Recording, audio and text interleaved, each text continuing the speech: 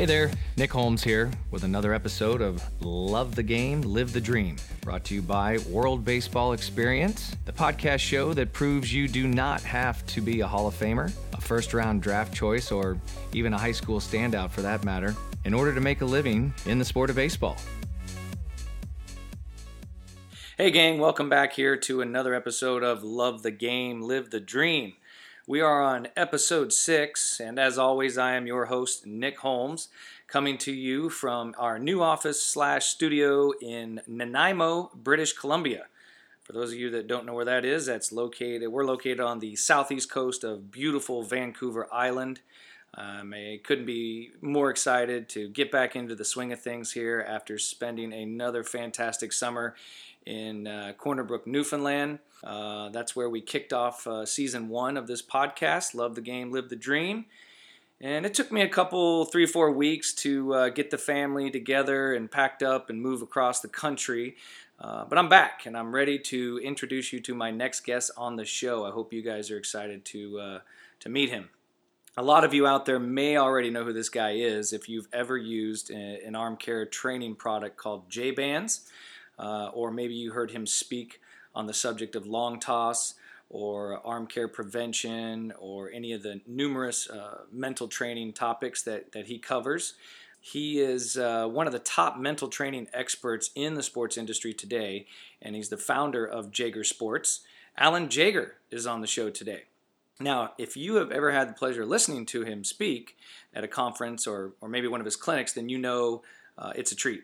And if you're hearing him for the first time, get ready to be hypnotized by his soothing voice and laid-back nature. I like to kid with him a little bit about that. I think he should have gone into radio. But anyway, we are going to talk about how Alan did get started in his incredible, successful baseball career that began after his playing career ended. We're going to find out a little bit more about what makes him tick, how he was able to overcome some of the struggles along the way, and, like I said, just find out about how he got to where he is after spending close to 30 years now doing what he does best. So sit back, relax, and without further ado, here is my interview with Alan Jaeger. Enjoy. Welcome to the show, Alan Jaeger. How you doing, Alan? I am great, Nick. How you doing, man? I am doing fantastic, my friend. I am so happy to have you on the show today, and we were talking a little bit off air before we got on here, and just like I said, excited to track you down. You're a busy guy, and I know you got a lot going on in your world, so I appreciate you taking the time out of your schedule to sit down with me and talk a little bit about loving the game and living the dream. Well, it's an honor to be on, buddy. So I'm looking forward to talking baseball and life, and appreciate you having me on. You got it, man. You got it. So I want to give the listeners a little background, as I always do. I like to start the story from the beginning. Can you tell us a little bit about where you are from, where you grew up, and maybe a little bit about your family, and we can finish up with how you got into baseball as a youngster? Yeah, well, I grew up probably not too far away from where we met, San Fernando Valley. Mm-hmm. I grew up in Northridge, mm-hmm. and I went to Granada Hills High School. Mm-hmm. In fact, I played at the Little League. I believe your initial, well, at least I think that's where we met, or at least that's where I know your facility was out at Van Nuys Sherman Oaks Little League, right? That's right. That's correct. So you played so at I don't know if that Little League? Sorry? Did you play at that Little League? I don't know if I ever told you that. That was my first Yeah. experience in baseball. I did not know that. I played in Little League there. In fact, Little League back in the day, it probably still does, started at 8. My first year of baseball, T-ball, ironically, mm-hmm. was on the other side of where the fields were. So on the side where Burbank is, people that are listening to this may have no idea what we're talking about. But over on the other side on Burbank by the tennis courts where the 4 softball diamonds are, my first tryout, I joke about this all, with my partner, mm-hmm. My business partner, that my first tryout in baseball as a 6-year-old, it's so funny because one of the fields, we've gravitated all into is throwing. And our tryout was, they literally gave us a baseball, and there was they had some kind of a setup where they marked it off like a football field almost based on footage. and you threw the ball, and that is how they gauged who could play. How to divide up the teams. Oh, God. And I had fortunately I had a strong arm, and my dad had a strong arm, and so I threw the ball, I think, pretty far. I think I faintly remember, this is scary, this is going back 46 years ago or 47 years ago, but I think remember there was a reaction by one or two of the coaches when I threw it, so I think I remember that being a good thing. But so, anyway, I did grow up actually early on in Van Nuys. We moved to Northridge at a young age, went to Granada Hills High School, and then kind of my baseball career went from Granada to Pierce Junior College for 2 years, and then my final destination was at Cal State Northridge. That's where I met my current business partner, Jim Vatcher, which is kind of cool because I was a walk-on JC transfer. He was one of the captains and an All-American, and he and I was a pitcher, he was a position player, but we gravitated toward each other because we both wanted the long toss. And we would be on the field. This is a classic, man. This is stuff I don't really talk about much, but the head coach at Northridge was Terry Craven, and he waited, and all the guys would be finished throwing, and they would wait for us. He used to ring a bell like when it was time to come in, but he wouldn't ring the bell at some point because Jim, who was our center fielder and had an absolute cannon, who would win games on defense, you got the feeling that Coach Craven did not want to interrupt Jim's preparation, and I luckily was as a walk-on was part of Jim's being his throwing partner. So for me, I got the benefit of making sure I never got restricted time-wise or distance-wise. So he and I'm not exaggerating. I mean, even though I probably was throwing pins and this and that, I feel like he and I went out to 300-plus feet every single day. Wow. And, I mean, it was, for us it was a contest. It was, we'd throw the ball as far as we could, and then we'd make our way back in and get on top of the ball and what we call the pull-down phase. And then we would just play burnout at, as close as we could without, killing each other. Yeah. And I think that's, in a weird kind of way, that was a huge stepping stone toward, one of my true passions, which is long toss. And it was funny because I lived it. I mean, one thing about teaching, as you know, it really means a lot when you've experienced something and you're teaching from, I'm talking about a deep, intimate experience. And so I had that. So anyway, summarizing this, my family, I have an older brother and a middle sister. I'm the baby, as they like to say. Okay. And we all grew up playing sports. My brother played baseball, eventually played tennis in high school. My sister played tennis in high school. She was a great softball player. My brother was a great athlete. He didn't really pursue much in high school. He got into other things, but school, what have you. But so no, I grew up around a really, my dad would take us to the park when we were younger, and we would just, the three of us, we'd rotate. He'd throw BP to us. We'd rotate hitting. We were always on the field. My mom played tennis 3 days a week. So it was, so that sports gives family. You a little insight into the family to finish the opening question. So you guys, so it was like your bonding time, your family time was playing sports together a lot. Sounds like it was. Yeah, it really was. We all played sports, all five of us. So and I saw a picture you posted not too long ago on Facebook.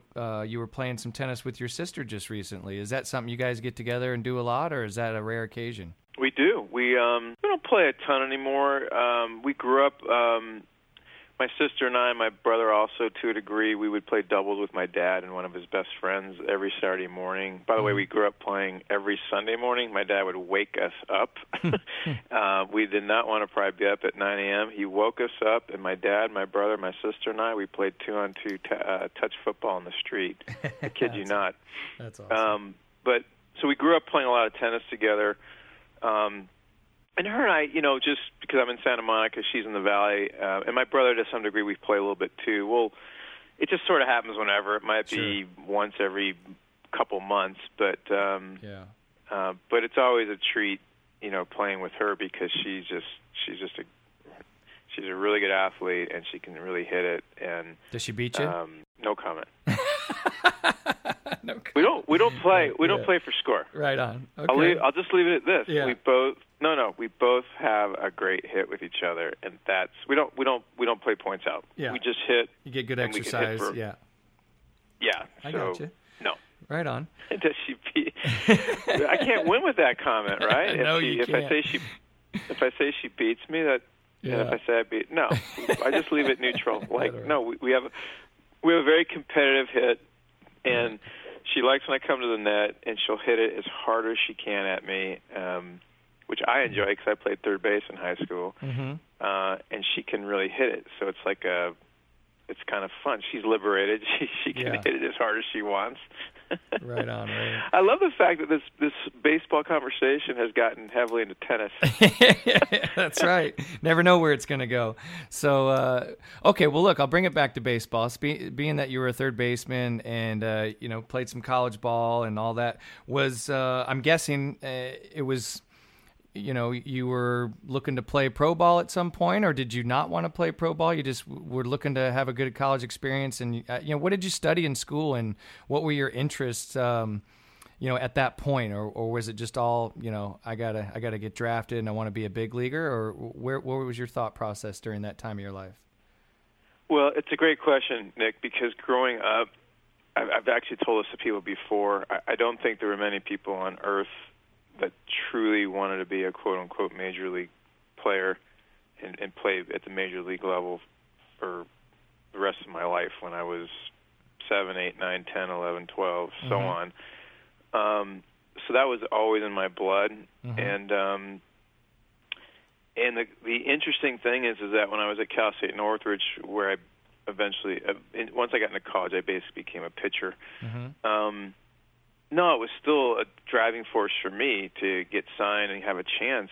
And in my junior year at Cal State Northridge, I went through a very, very difficult time, which is interesting because on one hand, I feel like it was sort of the end of my career because it was something that I really didn't know what was going on or how to deal with, and it was basically all mental. And the flip side to that is that was sort of like my bridge into the mental game and my bridge into meditation and my bridge into this whole field of mental training. So my junior year, I didn't even play my senior year. My junior year was sort of an interesting dynamic where on the one hand, yes, my dream was, in fact, I felt really confident that I had a chance to move on because in the fall I pitched so well that our head coach actually got me a contract to play for the Wichita Broncos in the Jayhawk League, which back then, the Cape is probably considered the best league, but back then the Jayhawk League was, along with Alaska, they were all three kind of really high level leagues, and that gave me kind of boosted my confidence, like wow, like they're this is how my coach is evaluating me. So for me, going back to your question, there was that really kind of feeling like, I don't throw 95, but who knows? I mean, I'm kind of, I went from high school to junior college, and then junior college to a 4-year school, and then from 4-year school, I'm going to this really high level summer league. So it felt like really good things were happening. But when my career ended, because of the mental stuff I was going through at the time, it was devastating because that was my dream. But, man, when I look back on my life, and it probably took me a few years after that to look back and realize, that was my path. And it was, and I've used that experience with other people that have had career-ending injuries or other things that have taken them out of the game. And it's pretty cool because those people that also have a chance to understand that, man, this is how it's supposed to be. And the way I look at it is that quote-unquote traumatic incident that was devastating was the key to me finding meditation and Zen and more of my kind of spiritual path and my, things that mean so much to me. And I think because of the degree of how difficult my situation was, I had to dig really, really deep, and I had to do a lot of research, and I had to do a lot of meditation, and that all led to the book I wrote back in the early 90s, which was sort of the transformation and this transition that I had to go through from being in a really difficult place, really not understanding, not really having any tools, and then having to work through it. And because of that experience, really, and then the 3 years it took me to write the book, along with the help of my mom, it was,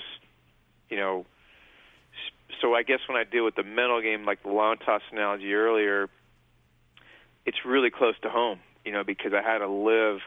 If someone just says, hey, I'm a little distracted, or I'm a little stressed, or I'm thinking too much, for me, even though it's probably heavy to them, it still feels sort of superficial. I don't mean superficial like it's not affecting them, but I mean it seems like sort of a basic thing that they're dealing with compared to the depths of what I had to deal with. And so I feel like it helps me a lot to address things quickly with people and cut to the chase and talk about, where that thought process is coming from. I don't mean superficial is not the right word. I guess I just meant it's more topical.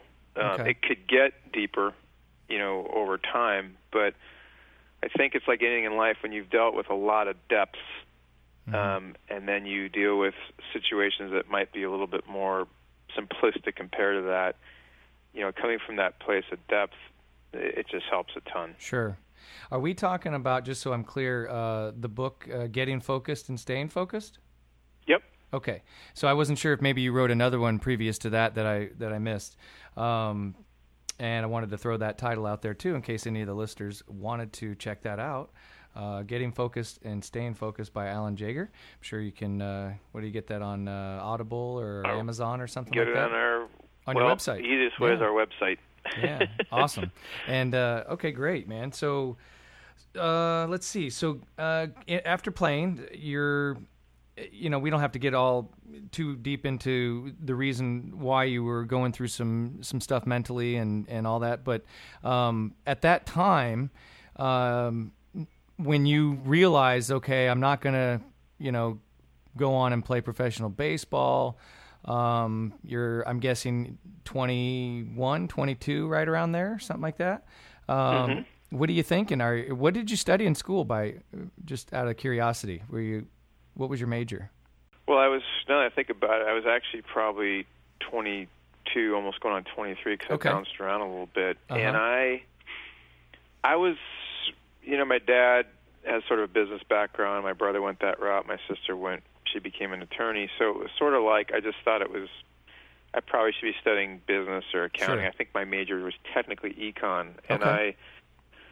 And as soon as I was going through this difficult period of time, I switched over to psychology because, I knew at that point that I wanted to try to start figuring out what was going on. Right. And makes sense. So, so I started studying psychology, and that was sort of the impetus to, the next chapter.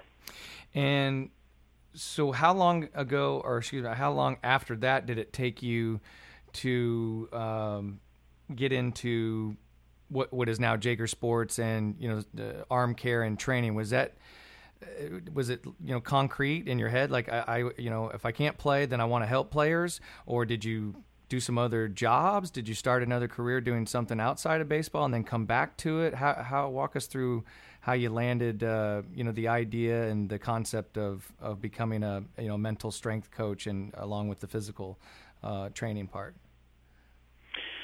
Well, by the time I started going through this whole process and essentially knew that my baseball career was ending, I graduated the next year, I'm going to say 1988. And for the next 2 years, I didn't know what I was going to do. I thought deep down I might be a high school coach. I was starting to think about getting my, what's the teacher's education? PhD? Or no? No, it's like a master's, but you get a teacher credential. Oh, okay. Yeah, so teaching credential. Yeah. I was going to go.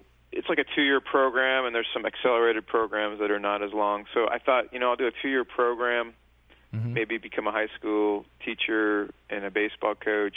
Okay. And so that was I was playing with that idea. I was working at TJ Fridays at the time, I think, Okay. around that time. And what happened is well, not quite yet, but around 1990, so about 2 years went by, and one of the things that really pushed me, two things happened. One is, to do the teacher credential, I had to do this whole extra year and a half because psychology, so many of the classes I took were not going to help me out in my credential program. Oh. So now I was looking at about a 3.5-year program. And so in my mind, that was just overwhelming. I probably could have gone, there was Cal Lutheran had a shorter window kind of deal. And so what I decided to do, honestly, I was just working at Fridays. It was probably around 1990, and I was still playing Sunday League baseball, and one of my teammates was coaching at Mission Junior College. And I had played with him for a number of years. We were tight, and he said, "Hey, do you have any interest in being a pitching coach?" And I said, I'm working at Fridays. I mean, sounds pretty good to me. Yeah, right. Right? Okay. So that was a huge, I haven't thought about this in a while, but that was actually a huge moment in my life because I didn't realize it at the time, but that brought me back into baseball because honestly, I didn't know what I was going to do.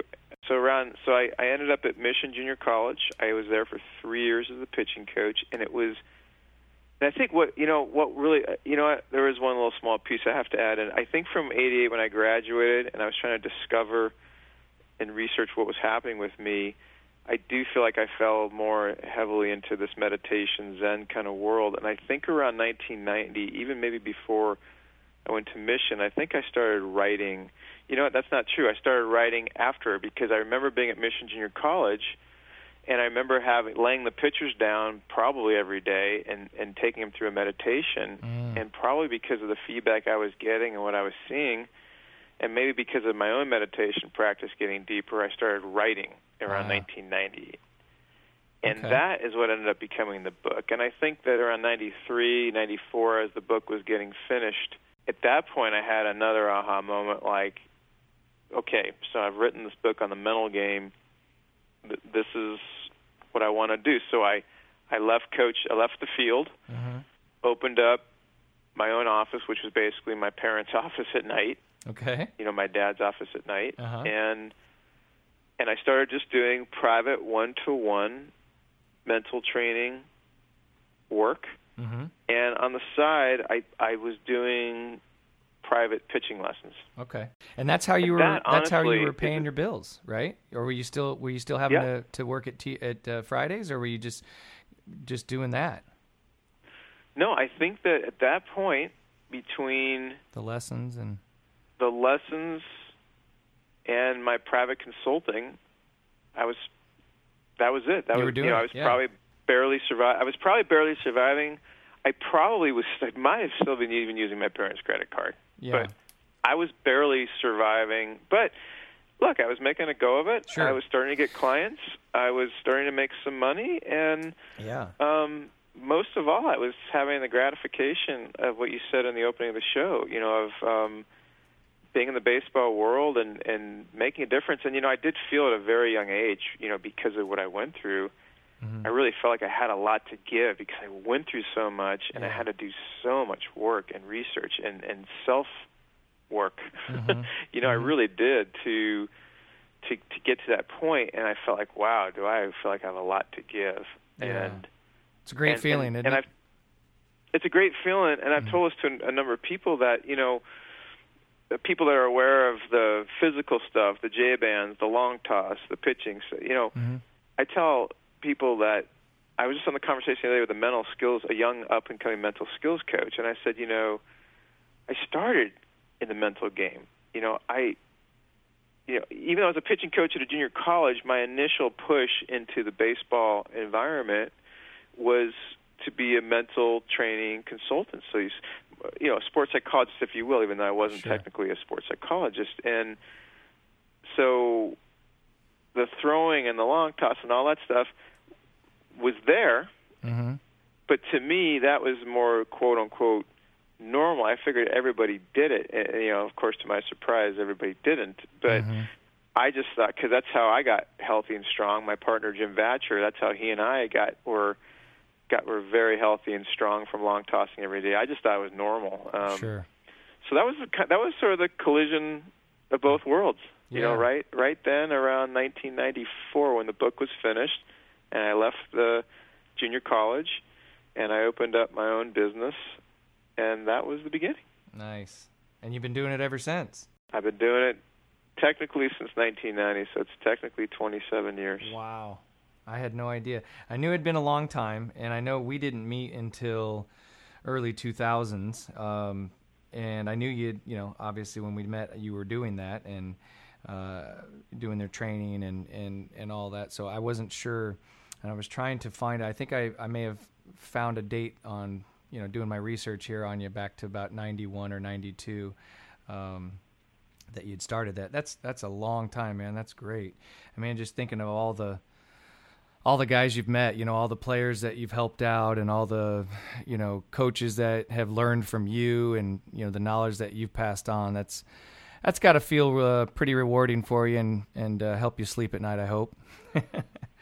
So it does. It's very rewarding because I think at the end of the day, as coaches get into coaching to coach, not to make money. Now, it doesn't mean we don't want to have a good living, and it doesn't mean if we couldn't make a really, really good living financially, it's not that we would want to, but the coaching is the key gratification, and as you know, seeing kids grow up and evolve and really maybe optimize their path.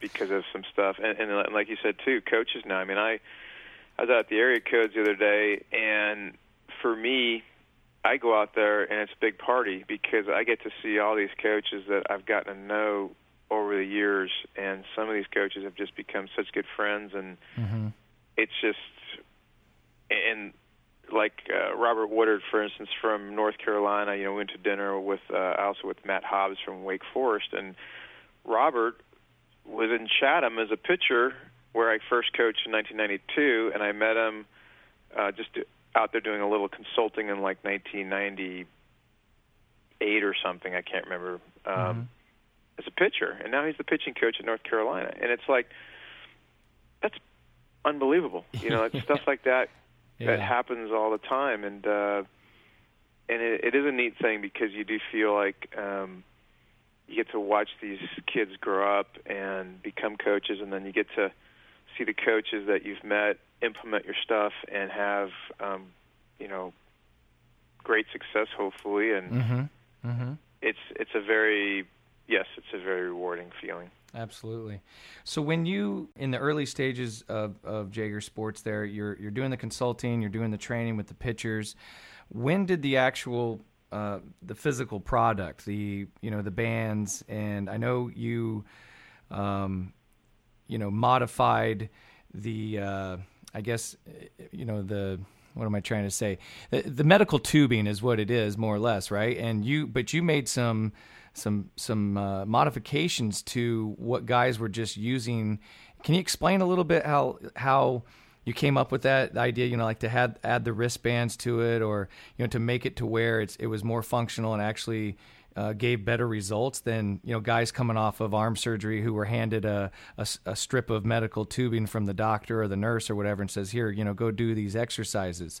What was it that that separated you from that? That kind of made you think, hey, I think we should be doing it this way. This seems like it would work better.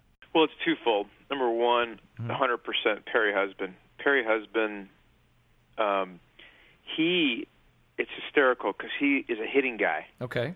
And I don't know if you know Perry Husband, but he's I do not. No. He's a well-known hitting guy and he came up with this program called Effective Velocity. That's really cool, and he's into a lot of stuff. So if anybody's listening, just Google Perry Husband, and he's out of the Antelope Valley. Great hitting coach, but he knows a lot about a lot of things. Okay. And he was delving into this band world. I don't really know. I know this. He had a band that went around both your ankles to help you prevent you from overstriding. And I'll have to ask him a story one day, but it's almost maybe because of that, he knew that there was a benefit to bands that maybe at the time, rehab was starting to become more in vogue, and band work was a little bit, maybe a little more well known for arm care. But I got to tell you, when I first met him, I didn't know what to think of it because I had never known much about it or heard much about it. But I think what happened, to be honest with you, is I either must have tried it or tried it on a few of my students, and thank God I made the connection or was sold on it enough, because those bands are magical. And so Perry is really he was the catalyst, and really what he had made is very almost identical to what we have today. The only changes we've made is we've made the wrist cuffs maybe a little more padding, and we have our logo on there and a warning sign. But other than that, the product itself is pretty much the same. And but I think to answer your question, Nick, what we did, which I think is really huge, is we really helped educate. And this all happened organically. This was nothing. I got the bands. I just wanted the kids that I trained, did the lessons with, to have access to the bands. In fact, whatever Perry charged me, I'm pretty sure I charged the kids. Yeah. And so it wasn't a money maker. It was just another great tool for the kids. But the point of the story is that I feel like what we really did is we've made it. We've brought the awareness up that no, you don't do bands just because you had surgery and you're doing your rehab. Right. If doing bands after trauma and surgery gets your arm back to where a lot of people say it's the best their arm's ever felt, well, it's because you've done a lot of therapy and a lot of work. Right. So it makes sense. So our whole philosophy was really simple, and it's a term I got from a woman named Tina Schwager that was in our very first video in 2000, and she used the word prehab. And that was a bingo, because for me it's exactly what it is. It's the same work you do in rehab to get so healthy, strong, durable, balanced, all that good stuff. It's like, well, why wouldn't you do the same exercises before you throw? Sure. So to answer, long story short, the answer to the question was twofold. One was Perry was the introduction to this, but I think what we did, and it happened organically, is we started bringing awareness to people, like on the field, not in the rehab clinic. You do this on the field before you touch a ball, right before you throw, not an hour before, which it's okay if you do it then. But the idea is that before you throw, there was this precursor that happened immediately before you throw. And I think that honestly is something over the last 20-something years that we've, really helped to promote and get out there. I agree, man. It's certainly, something that I jumped onto and bought into the minute that I tried it for myself. And that's I think the point you're trying to make too, is that it wasn't about let's wait until you get hurt and then do it. Why wouldn't you do it ahead of time? And you're gonna laugh, man. But I use the J-bands before I even go to the gym sometimes. I'll just totally. I'll go. I mean, if I'm out at the field and I'm about to go to the gym, I'll pull those out and do the exercises and get myself ready to go exercise. I'm not even going to throw a baseball. I just want to feel stretched out, or if I go to the field early in the morning after not a great night of sleep, and I get out to the field and the kids are like, "What are you doing over there, coach?" And I'm on the J-bands. I'm getting ready to to coach for the day.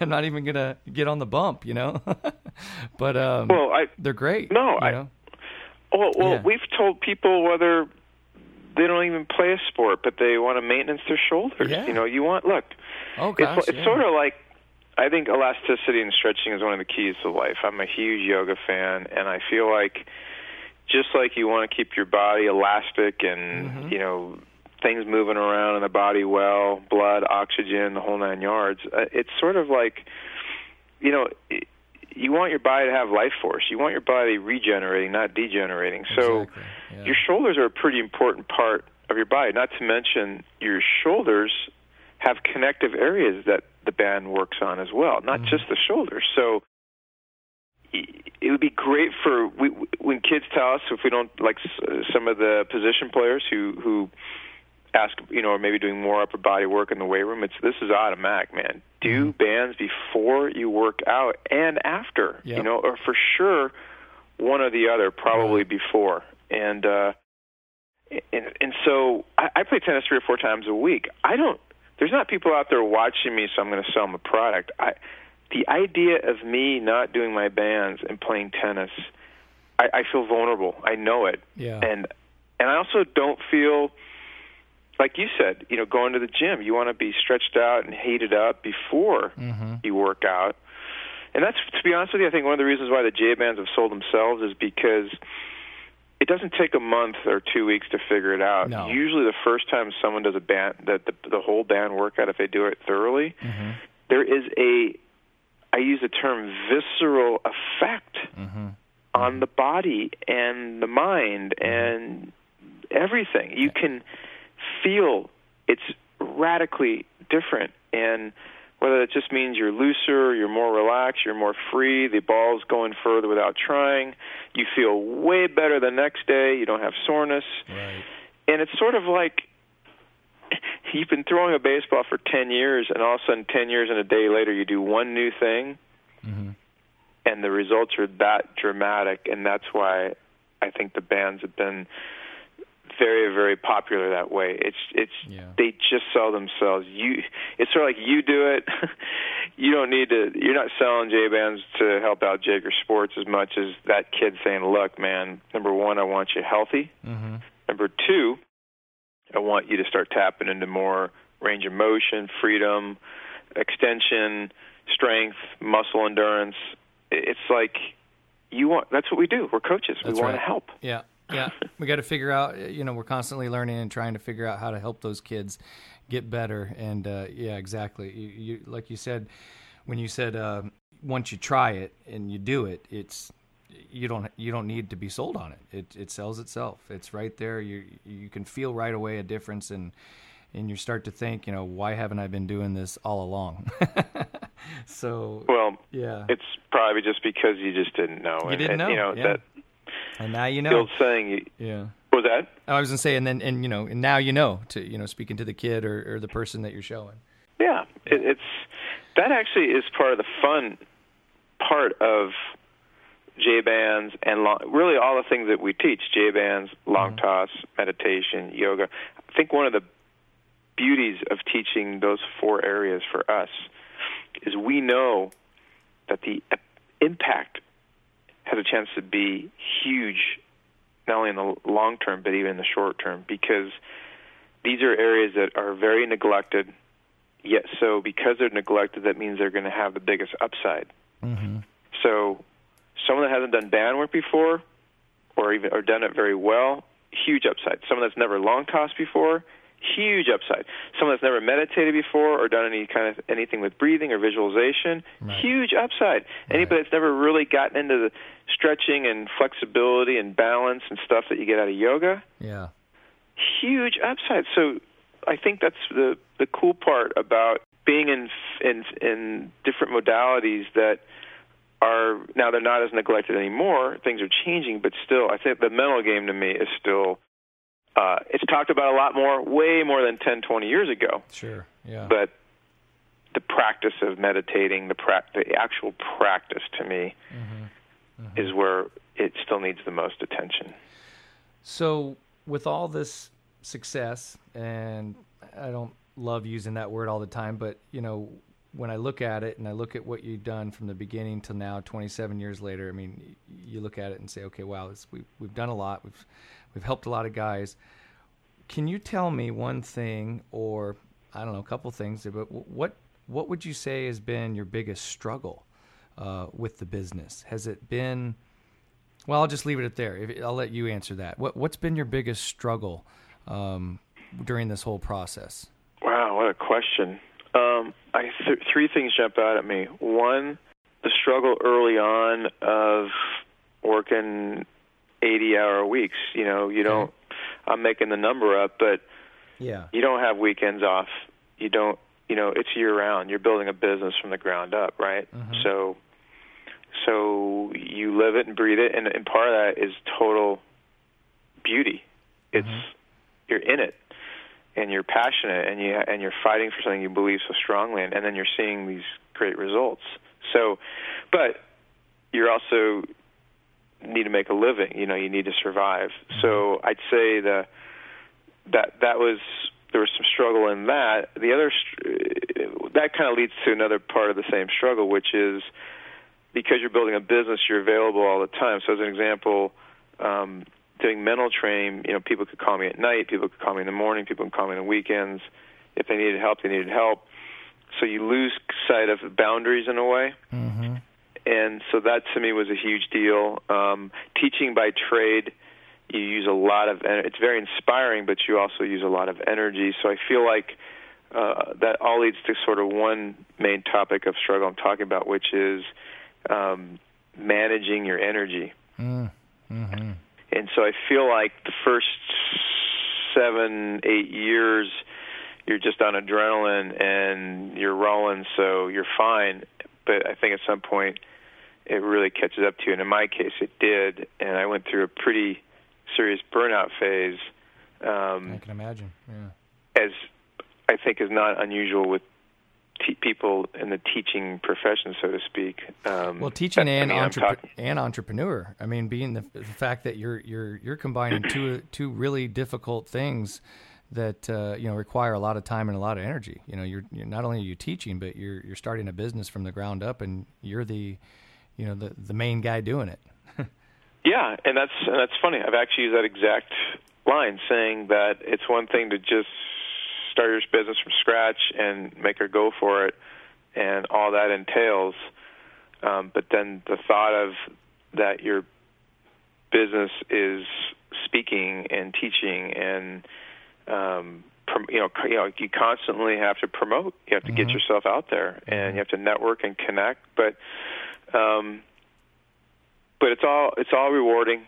But I think that's something, and I don't think there's a way around it, because I look back and think, well, if I had better boundaries or I didn't work as many hours, I don't think I could have maybe got to, where I needed to get to. And now the flip side to it now is my energy is actually good, but I have to be real sensitive to what I do. And so I think the other struggle is that I feel like I want to do a lot more, but now maybe I'm paying the price from the beginning, or what have you. But now I can't do, things that I used to be able to do. So the bottom line is this, and the other thing I'd say too is that when you have your own business, and this is any business, and I've been lucky. Jim started with me in 2000, so he's been around for 17 years now, and he predominantly for the last, I don't even know how long, 10, 12 plus years, he's been running the day-to-day stuff at the office. And then, as you know, China's come on board about maybe 6 years ago. So those guys have been, lifesavers, because they really do tons of day-to-day stuff.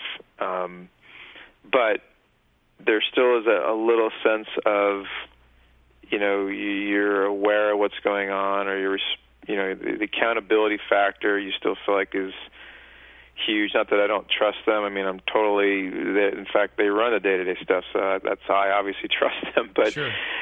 You when you start something from scratch, it's like your child. In this case, I look at more like 5 children.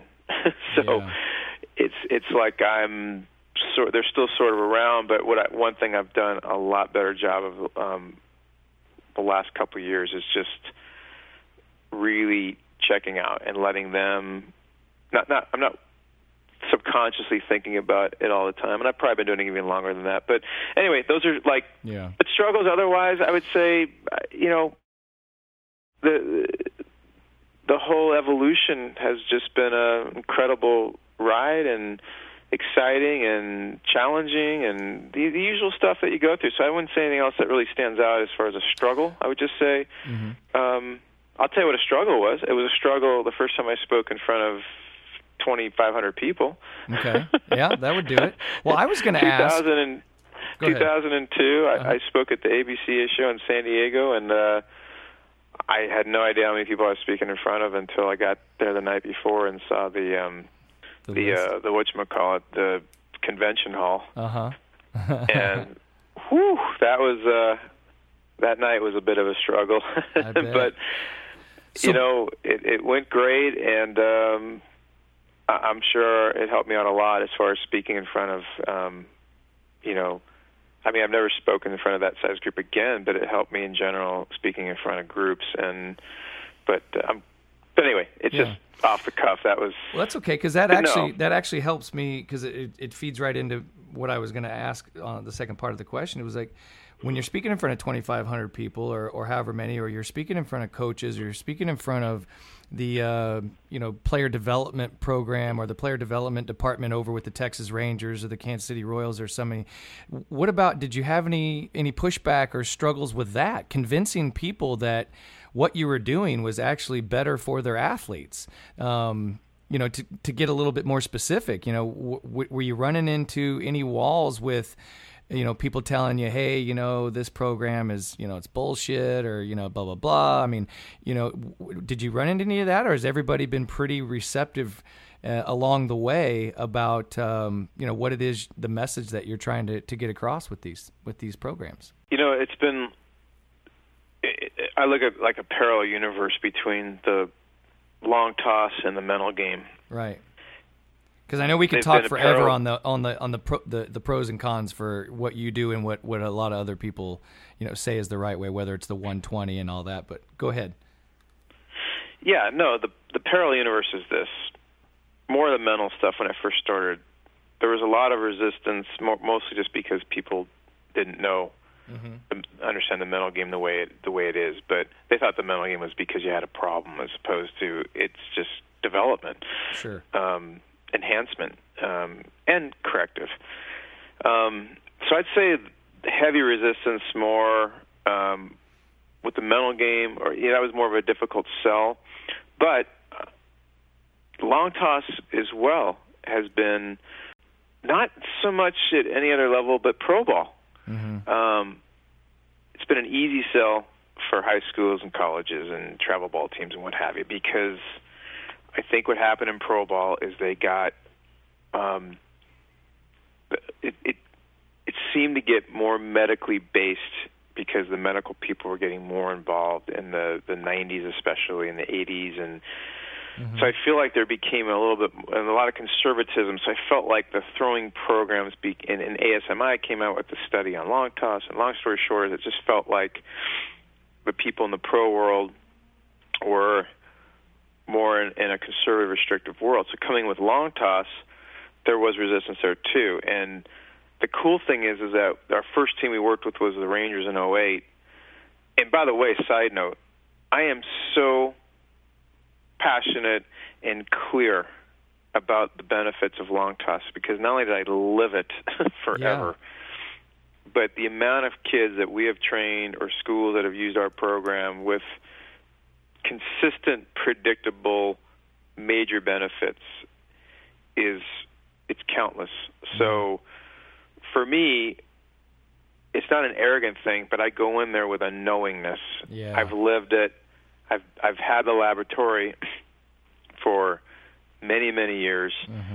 So I feel like I'm going in there and having to really educate people. Right. I don't feel like they have very much experience compared to us. So yes, we may have gotten resistance from pro teams, but it didn't bother you. But going in there, it sort of didn't matter. I mean, it mattered from the sense I wish there wasn't, because then we could just go forward. But sure.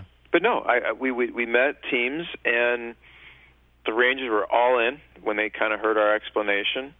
They loved it, and we've probably met with there's probably about eight or so teams that we've met with that have just all in. Cleveland, Seattle, the Cubs. There's just Angels. There's just teams out there that, and so fortunately, and I think what's happened too is there's sort of been a trickle up effect. I feel like so many kids are coming out of Oregon State and Vanderbilt and TCU, and just go around the country, and it's like, and these kids are long tossing. So I feel like now it's sort of that kill 'em with numbers mentality. So to answer your question is that there has been resistance. I think with the mental game now, it's become so popular, so acceptable. It's pretty universal now that you can talk mental game at any level with anybody, anytime, and I think there's going to be a really open forum. Long toss was that way to a degree, mostly for me in pro ball and us, I'd say, in pro ball. But even in pro ball now, it's cool. I have 2 ex-students that are pitching coordinators as an example, so that you get the feeling like a lot of kids we're training are infiltrating, upper management. Yeah. So to where now I feel like the culture of long toss, which to me is as organic and natural as it comes. It's what the Dominicans do every day without thinking about it because there's no throwing program over there. It's what the Japanese do because they just do a lot of reps with what they do. And those are just 2 examples, of course, but I'm sure other Latin countries are also probably in that long toss world. But those are the 2 that jump out at me. But Cuba, I believe, has always been, from what I understand, and that they seem to put out pretty good baseball players. I'm being facetious there. So, exactly. Long answer, long man. I feel like the resistance of long toss is gotten to a point where it's still happening at the professional level, but even there, I feel like it's starting to collapse. And it doesn't mean people have to long toss, by the way. It just means that if kids want a long toss, they can. That's the thing I've always tried to say. This is not about that's a good point. You have to long toss. But why would a team take a kid for 3 years from Vanderbilt or UCLA or Texas or wherever, TCU, and say, okay, we know you've been long tossing for 3 years. Oh, by the way, 3 years in high school, too. That's 6. Oh, you started with your dad when you were 8 years old long tossing? Okay, so now we're at 10. But yet we have this program that our doctors all say is the best thing for you. And oh, by the way, everybody does it. 6'6" right-handers and 5'10" setup guy, specialists, starters and relievers. We're all and we're going to count how many throws you make, or we're going to count the distance or the time. But you're basically not going over 120 feet. Makes no sense to me. No. Because you can roll out of bed with a guy that throws 90 miles an hour, and he's going to throw it approximately 300 feet with some air underneath it. So, anyway, man, that's good. That's good stuff. It's good. Yeah. Okay. So moving on to let's see. I just got maybe 2 more questions here, and I'll let you get going. I like to always ask this one too, because if you didn't have Jaeger Sports, if you didn't have baseball being such a predominant part of your life from the time you were growing up and playing through your playing career, your coaching career, and all that, what do you think Alan Jaeger would be into? What would you be doing right now? I really don't know, because it's too hard for me to picture it without comprehend. My gut feeling is I would have ended up teaching. I thought you were at some level. That. I was going to write that. I was actually writing that down. I was like, he's going to say teacher. It might have. Look, it might have been. I think I would have gravitated toward high school or college. But I really don't know, because it's. I love the arts. I love music. I mean, I'm not saying I would have done anything in music for sure, but if I ended up somewhere in the music field, that would be totally understandable. Yeah. Well, and the things that you incorporate into your business with the yoga and the meditation and the mental training and all that stuff, I mean, obviously take baseball out of it. Seems to me like you could incorporate that into anything else you do in life. I mean, it's part of you, So, if you were to, go back to school and say get a PhD in psychology and become a professor, or like you said, maybe teach at a high school, I have a feeling that you especially would still be getting up and doing your yoga and doing your meditation and those things that you're that you made a business out of, made a career out of. So it wouldn't be too far off. Yeah, I think what I probably had I gone through the same path through Cal State Northridge and where I went through what I went through and had to dig deep and really delve into the world of meditation and what have you, I think the path of meditation would have eventually brought me, if I didn't specialize in sports or baseball per se, I think you're right. I think what it would have done is it would have manifested in life, and it would have been, I would have probably wanted to teach meditation, maybe meditation retreats, probably life coaching to a degree. It probably would have manifested into consulting, any walk of life, if you will. Yeah. No, I could totally see you doing that with just your presence, your demeanor, your tone. Everything is very soothing, and I've always thought that about you since the first time we met and started having conversations in Stanley's restaurant there. It wouldn't shock me one bit if you called me up one day and say, "Hey, Nick, sold the business, or whatever. Jim's taken over, China's taken over, and I'm going to become a yogi." So right. It wouldn't shock me one bit. Right. But that's awesome. That's great. Yeah. Man. By the way, soothing voice. I appreciate that comment. I've had a few other people over the years say that, which is neat. And it's funny because soothing voice and Stanley's don't go together because we both know how loud it gets in Stanley's. That's right. But I'm glad if I could somehow show you a soothing voice in a restaurant that loud. Yeah. That's a good compliment. So thank you. Absolutely, well deserved for sure. So, well, man, we've been we're coming up on an hour here, and I'm loving. I could talk to you, for another hour easily, but I feel like now's the time we could wrap it up. And if you wanted to maybe just give one piece of advice out to a listener there that's maybe thinking, I'm really tired of my corporate cubicle job, or maybe there's a young guy out there working at TGI Fridays right now. I don't know. That's thinking, I love this game. I've always wanted to be involved in it. My playing days are over.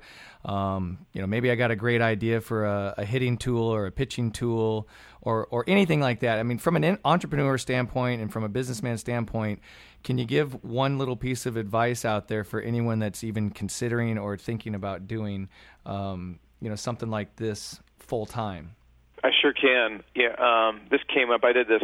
I'll share it briefly, but I was asked to do it. It was so fun. An entrepreneur workshop, basically through somebody on Facebook, and this group of entrepreneurs that are in sports get together like once a month, and they have people come on. So I was on once, and I really enjoyed this part of the talk because, it pulls at my core. I should say it jumps out of my core. The things that if an entrepreneur came up to me and wanted advice, it jumps out at me. And number one is sacrifice and discipline. If you don't have the determination and the perseverance and the passion to do this, but you have to be willing to make sacrifices and have a discipline. And that was sort of my main theme with them, that, look, if you're at Fridays right now working and you don't have that many hours because you have to pay your bills, you don't have that many hours to maybe go out there and do too much in the, meet people or whatever, you have to find a way. Look, if it matters enough, if it's something that you truly love and you want to pursue, it's like you have to be different. You have to do more than the next person is willing to do, and you have to be the one that's out there meeting people. I mean, you could be an intern at the local high school and just be there and teach throwing or hitting or mental game, and you might think, I'm making no money. I'm at a division whatever high school. And how is this helping my career out? But if you're out there knowing, like, hey, I want the kids to get better, I want this team to get better, I want the coach and staff and parents to see the value of this, well, all of a sudden, that head coach gets the assistant coaching job at LSU one day, and boom, they want you to come to LSU. I'm just making it up. So sure. My point is that you network. You dig under the rocks. Yeah. You go any and everywhere you can to meet people, to show them what you have to offer, show them your passion, show them what you think, what value you think you have. But man, you have to be proactive, and you have to have the discipline to go after it. And I know some of these statements sound pretty mainstream, but there's teeth behind it. You Absolutely. know, one of the things I think that made a huge difference in my path is that from a very, very early age, man, because I lived the long toss, and boy, did I live the mental training and experience. And I went to the depths of some pretty dark place, and I had to work very, very hard through that. So for me, I was so passionate and determined to share this because of what I went through, and I want other people to have an opportunity. So I was just, it was like gangbusters, man. It's like, again, look under every rock, make the sacrifices, go, even if you have to volunteer, even if you have to take out a loan, get yourself in situations where you can assist people, you can help people, you can work with people for free, but just build a clientele, because they're gonna. If they have success with you, they're gonna tell other friends. Yeah. So that would sort of be my ending sermon: is take that to heart. I mean, because look, it like you said, we were both not drafted. I played at a Division II college. It happened to be a very good program, but I was at a Division II school. Didn't play past my junior year. But at the end of the day, it's like, but what I did is I went out there and I banged on the doors, and I was persistent, and I had a lot of passion, and I had a lot of belief in what I was doing, and that's it, man. If you're willing to go out there and go the extra mile, and like I said, look under the rocks, do the little things. That's great. You'd be stuff. shocked at how far you could go in any walk of life. That's right, for sure. Jaeger Sports has a brand new website. I want to congratulate you on that. Just looked at it this afternoon. Thank you. Yes. 48 hours. We're up and running. That's right. JAEGER Sports, all spelled out, JaegerSports.com, for those of you that want to check out the new site and read a little bit more information on the programs, and maybe buy a set of J-Bands and get into it. It's all right there, and the thing looks phenomenal. I was talking to, China turned me on to Zach Cole, who's been helping me with this podcast that we're doing right now. And so, great. Yeah, so I sent him some stuff to edit yesterday or the day before, and he said, man, sorry I didn't get back to you. I've been working on the new launch of the website, and that's how I knew you guys were getting a new one. So I was just kind of waiting with bated breath there to check it out, and I saw it today, and man, it looks phenomenal. Great. He did a great job there, and you guys did a great job, putting it together. So everybody that's listening here, I want to thank you, first of all, for listening here to interview with Alan Jaeger. And if you get a chance, check that out. Check out his book as well on there. In fact, I have not read it myself, I'm embarrassed to say, but I will definitely be getting a copy of that and reading through it, because I should have done that years ago. But anyway, man, dude, thank you so much for taking the time, Alan. I mean that when I say that, because I know you're a tremendously busy guy and you got a lot going on, and I'm just really happy that we were able to connect. And hopefully we can do this again down the road. Maybe get into some of those other topics that we didn't have a chance to today. Maybe get a little bit more into the mental side. I'd really like to do that. So anything else you want to add to it? You want to plug anything else? You got another way to get a hold of you other than the site? You got a Facebook page? Yeah, just Twitter is @JaegerSports, Instagram @JaegerSports, and also along with the mental book, we launched a year-round throwing manual not too long ago. Excellent. And I love the manual. It's takes you through the entire year, and so that's just another really nice product we have. We have a throwing manual also for softball, and we have tons and tons of free information online on YouTube and on our website. There's a lot of articles that are all free. So that's awesome. If you're willing to look under some rocks and do a little perusing, that's great. I'm going to use that, man. I like that looking under the rocks thing. So yeah. So any of you guys out there that are thinking, or girls, thinking about getting into a career in baseball, whether it's pitching coach or scouting or front office, or like I said, maybe you have a product that you think is going to help, evolve the game. Get off your ass and get out there and do it. Start looking under rocks and believe in it, and make some relationships. And you'd be surprised how building up those relationships will come back to benefit you, down the road. For sure, they have for me, and I know they have for you, Alan. Thank you very much for your time, buddy.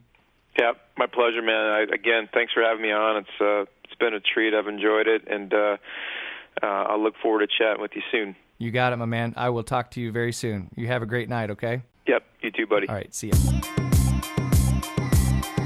Hey there, Nick Holmes again. Just wanted to say thank you very much for listening to Love the Game, Live the Dream, brought to you by World Baseball Experience. And if you get a second, please head over to worldbaseballexperience.com and put your email address in there. Subscribe to our free newsletter.